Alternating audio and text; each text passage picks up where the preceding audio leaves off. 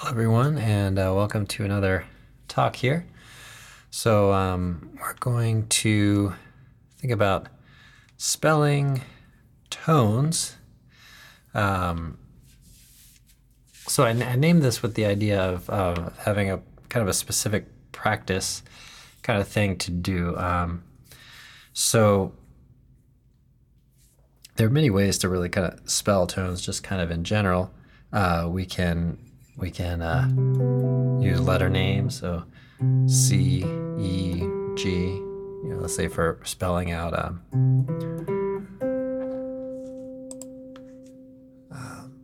some chord tones, something like that. Use numbers, which we're going to talk a lot about. Right? You could use solfege, do, mi, sol, ti, do, and all that. All right. So, but what I want to talk about specifically today is mainly taking a chord, maybe a triad or a four-note grouping, maybe, or something like that, and spelling out something that's not maybe directly the chord itself, and spelling it relative to that chord. So, for example, let's say we had a C major triad, and we wanted to talk about an E minor triad on top of that sound, right? So what we could do, instead of calling the E minor, root, flat third, fifth, okay, we could spell it relative to C, which would be 3, 5, and 7. So that's a really kind of closely related example, but I want to get into some other things as well. So I'll just mention before I go on, I'm recording this. This is a live stream for the member area and YouTube, and but I'm also recording it for podcasts. So if you want to listen to it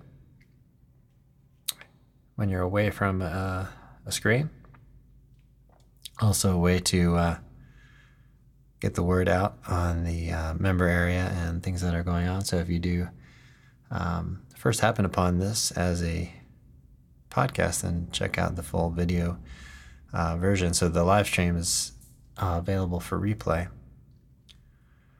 All right, so I've got kind of a close-up here going on the guitar here, and so start with that, and I'll adjust things just a little bit around here.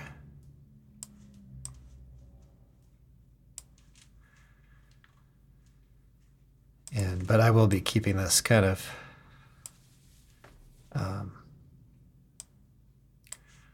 audio friendly, so all right, so that should do it okay. All right. Okay, so all right, so let's take that one example. We had the C, let's say C major 7 now. Right? And we're thinking about E minor triad. And then we could do all the inversions of that, right?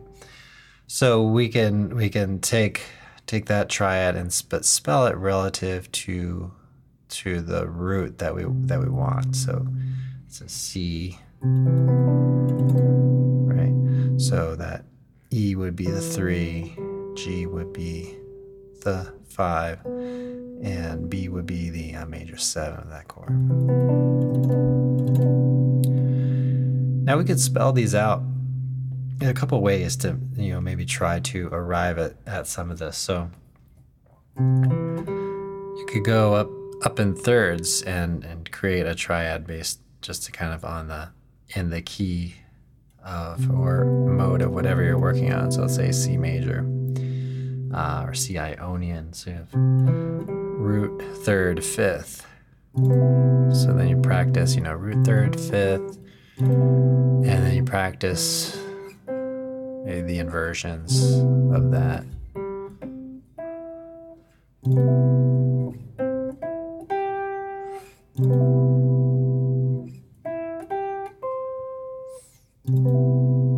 Okay. And, kind of all over the neck and everything like that.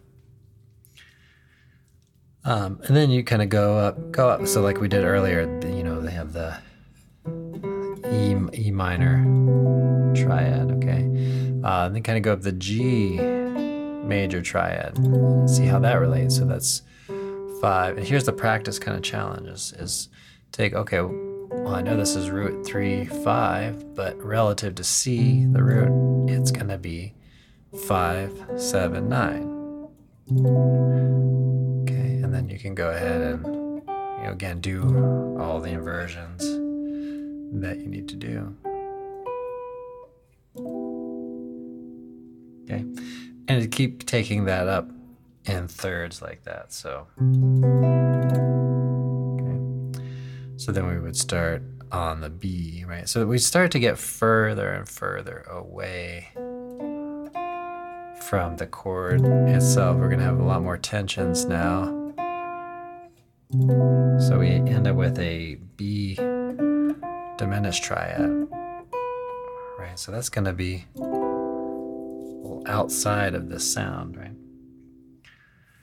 And so you keep going up on this in this pattern. So now we do D, F, and A. Okay, so when you get to D, F, and A, you're playing, at least as far as triads go, you're playing things that are just not in the chord, like not non-chord tones. So if it's a basic C major 7, then none of these fit into any of those 4 notes. So surveyor notes here on this. So I'm playing a root position, drop 2, voicing here, middle 4 strings, 3rd position. Okay. So survey the notes from low to high. We have G, B, and E. Right? So none of those notes are here, but they're still in the key of C. So D, F, and A. Okay. So then you kind of have the sort of the extreme, at least within the 7 notes of the scale that we're talking about. All right. So then you can keep going, of course. So F major. So notice on F major, we're starting to get a chord tone again, right? We end up with C because we have F, A, C, but the F is pretty out. The A is really fairly consonant on the sound, and then C, of course, is the root, right? And then A, C, E. We have, and I should have been spelling that out. So that's 4. So for the F major triad, let's go back to the D. So for the D minor triad, that's going to be 9, 11, 13. And then F is going to be 11, 13 root. And then for the A, it's 13 root 3, right? And then we're back full circle. So doing each one of those and then, experimenting with those, maybe putting a backing track and playing this chord sound, and doing all the inversions and trying to cover all the parts of the neck and everything. That's kind of the practice idea for that. Right, and then kind of the concept being that we can hear how each one fits or doesn't fit into the chord sound itself.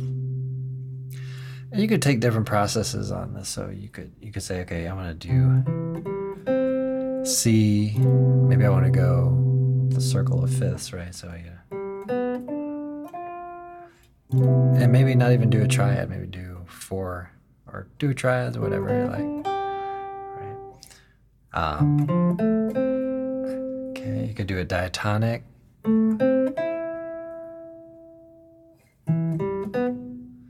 Or you could try and play around with doing maybe even just major.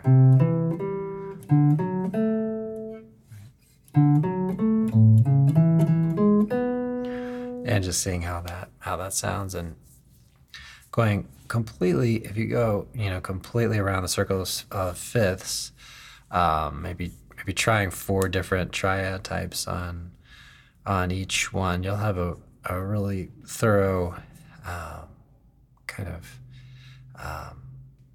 thing happening on how certain things sound on different chords. So of course we have the different chord qualities that we can use as well.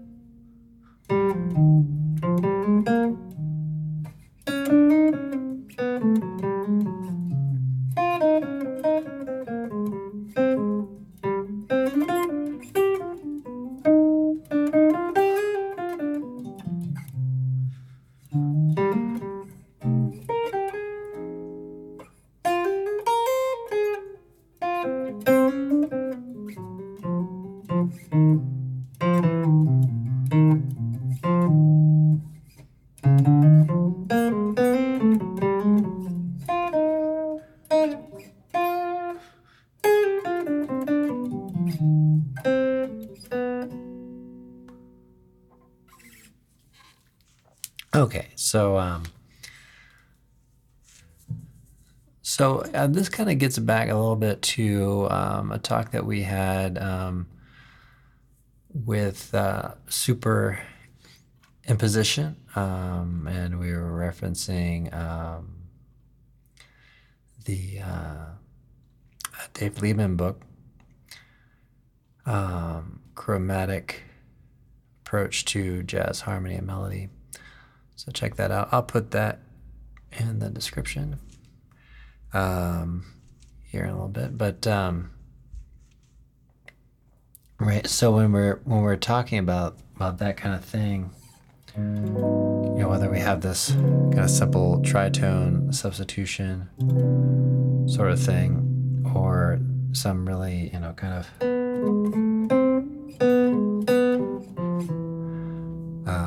embedded progressions or what have you. If we could spell things out relative to the original progression, then that's very helpful. So let's say D minor. Okay, so that's the original progression. So we talked about D minor to G7. So let's say that the tritone substitution. So if the chord player is playing D minor, right, and you're playing, let's say, an arpeggio on A flat minor, I want to be able to spell that out relative to D minor. So if you have, see these tones, relative to itself, the A flat minor, right, this is root, flat third, fifth, flat seven. But when you hear it, you could hear it in the context of the chord that we're playing, right? And that's part of the appeal, I think, of this as well. But when you play that sound against the chord, each individual note is going to sound like a certain relationship to the chord. So like this note, that's going to have that kind of sound. So it's going to be a flat 5 kind of sound. This one, relative to the D, is going to be the 6 or the 13. A flat 9, right? That's going to be very dissonant. And then this is going to be a third against a minor, right? So that is going to be very dissonant, right? Because we've got that. And, so that's what we're going to hear on a note-by-note basis. But that's what's kind of interesting about doing what he's saying here, which is that you're getting something familiar from a triad. Let's say A minor triad, you have A flat minor triad, and then C flat major triad collectively. But that's going to have a certain sound against this, right? So that's the point of kind of what we're saying here in this talk, is try to work on and knowing how to spell something out relative to anything, really. Right, and then the D flat 7, same kind of concept, right? So if the chordal player is playing G7 and the improviser is playing a melody and they're playing D flat 7, again, we're going to have that flat 5. The flat 7, that's nothing too out of the ordinary. Flat 9, that's a dissonance. And then the third, so that's interesting, right? Okay, so that's kind of the idea on all that.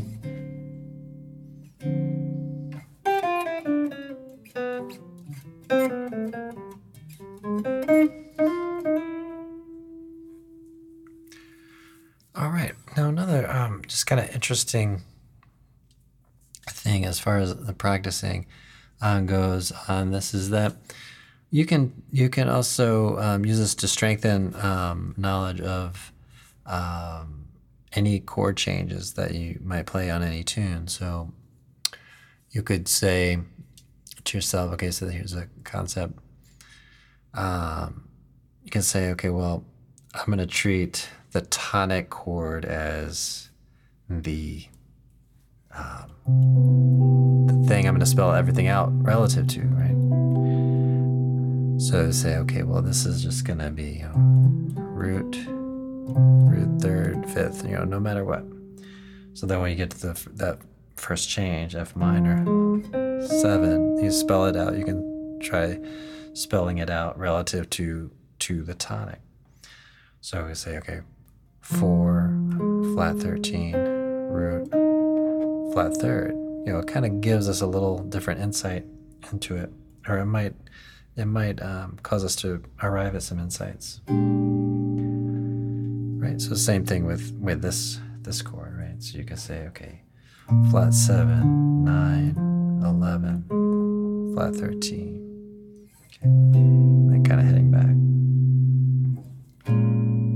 Okay, and then here again too on this change, so we say flat 7, flat 9, 11, flat 13, and you can kind of get a sense for how that's pretty distant, right? Same here, so flat 3, 5, flat 7, flat 9. Right, and then you can make different judgments on, well, was that further away from the tonic or maybe closer to the tonic? And then just paying maybe special attention to certain tones, like that E flat in this chord exactly. So here we have a C minor triad, right? So it's like, okay, well, maybe it's almost like a parallel minor situation where we have that, but kind of over A flat. So it's a sub median, chromatic submedian. Right, so then you can spell that out. Flat 13, root, flat 3, fifth.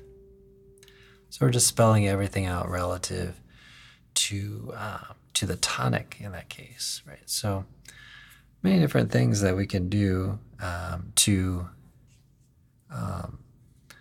strengthen our knowledge, of maybe theory, but also strengthening our ear. So if you maybe loop C major, and then play through the changes of Lady Bird, play through the changes and improvise, and just listen to how that's interacting with the tonic chord. So all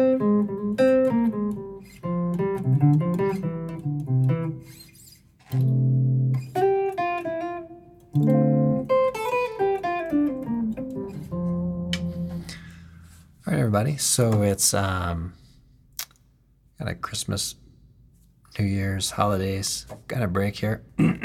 So things might be a little bit irregular with the schedule and everything, but let me know if you have any particular things you want me to cover for sure. I'll be glad to do that. So we'll call it a day here for today, and thanks for your membership if you're checking this out on YouTube, and invite anyone who's checking this out on the podcast to join there and check it out. All right, everybody. I'll see you all in the next one. Have a great practice session. I hope this gives some ideas and gives you some things to work through.